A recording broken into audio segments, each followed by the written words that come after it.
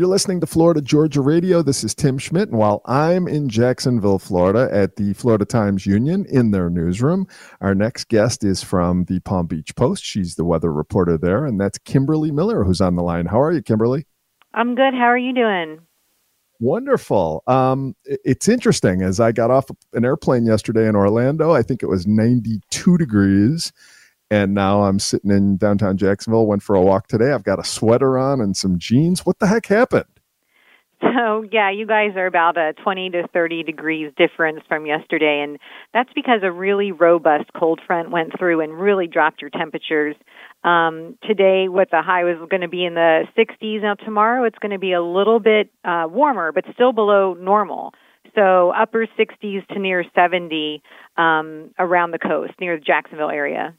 Okay, so for game time, which is 3:30 tomorrow here in Jacksonville, any chance for precipitation? Is there any wind? Anything that could come into play when it comes to the football game? Yeah, exactly. The front is kind of stalled over Lake Okeechobee, and so you're going to have that, and that means it's kind of lingering off the coast of Jacksonville. So there is a possibility for some showers during the day, but that's only like a 20% chance. And then that should start to taper off closer, as the evening progresses. At game time, kickoff is what you said, 3:30. So it's still going to be cold then. I mean, the high tomorrow is 69 degrees. That's cold for me. I don't know. Maybe that's perfect for someone else. But and it's not going to get better. At 6 p.m., it's still about 65 degrees. And then around 8 p.m., it drops down to 58. So I would be bringing a sweater or a sweatshirt to that game tomorrow. So as a guy who's originally from Buffalo, New York, to hear you say 69 is freezing is just great comedy for me. But no, I understand completely. Okay, it might be a good break because you guys just came off the 6th warmest October on record all time in Jacksonville, and we've had a similar experience down here. October was record warm for us.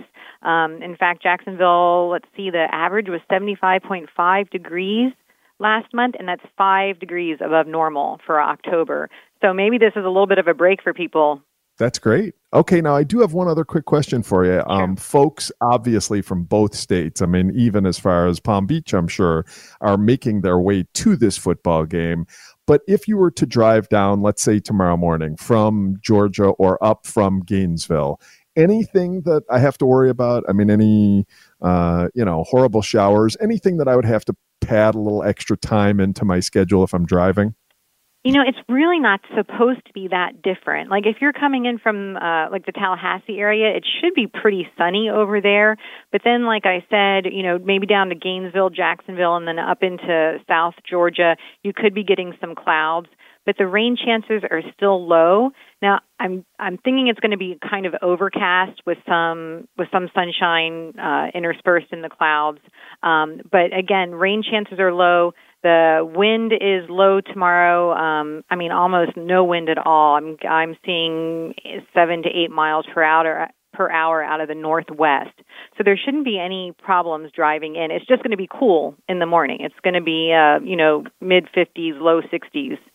Excellent. Kimberly Miller, the weather reporter for the Palm Beach Post. I've asked everyone this, so you can't decline, and you can just make something up. Who wins the Florida-Georgia football game tomorrow? Oh, my gosh. Well, I got to say Florida right now. I'm a University of Arizona girl, so I don't really have a dog in this fight, but I'm in Florida now, so I'm going to root for Florida. Kimberly, thanks so much for your time. We do appreciate it.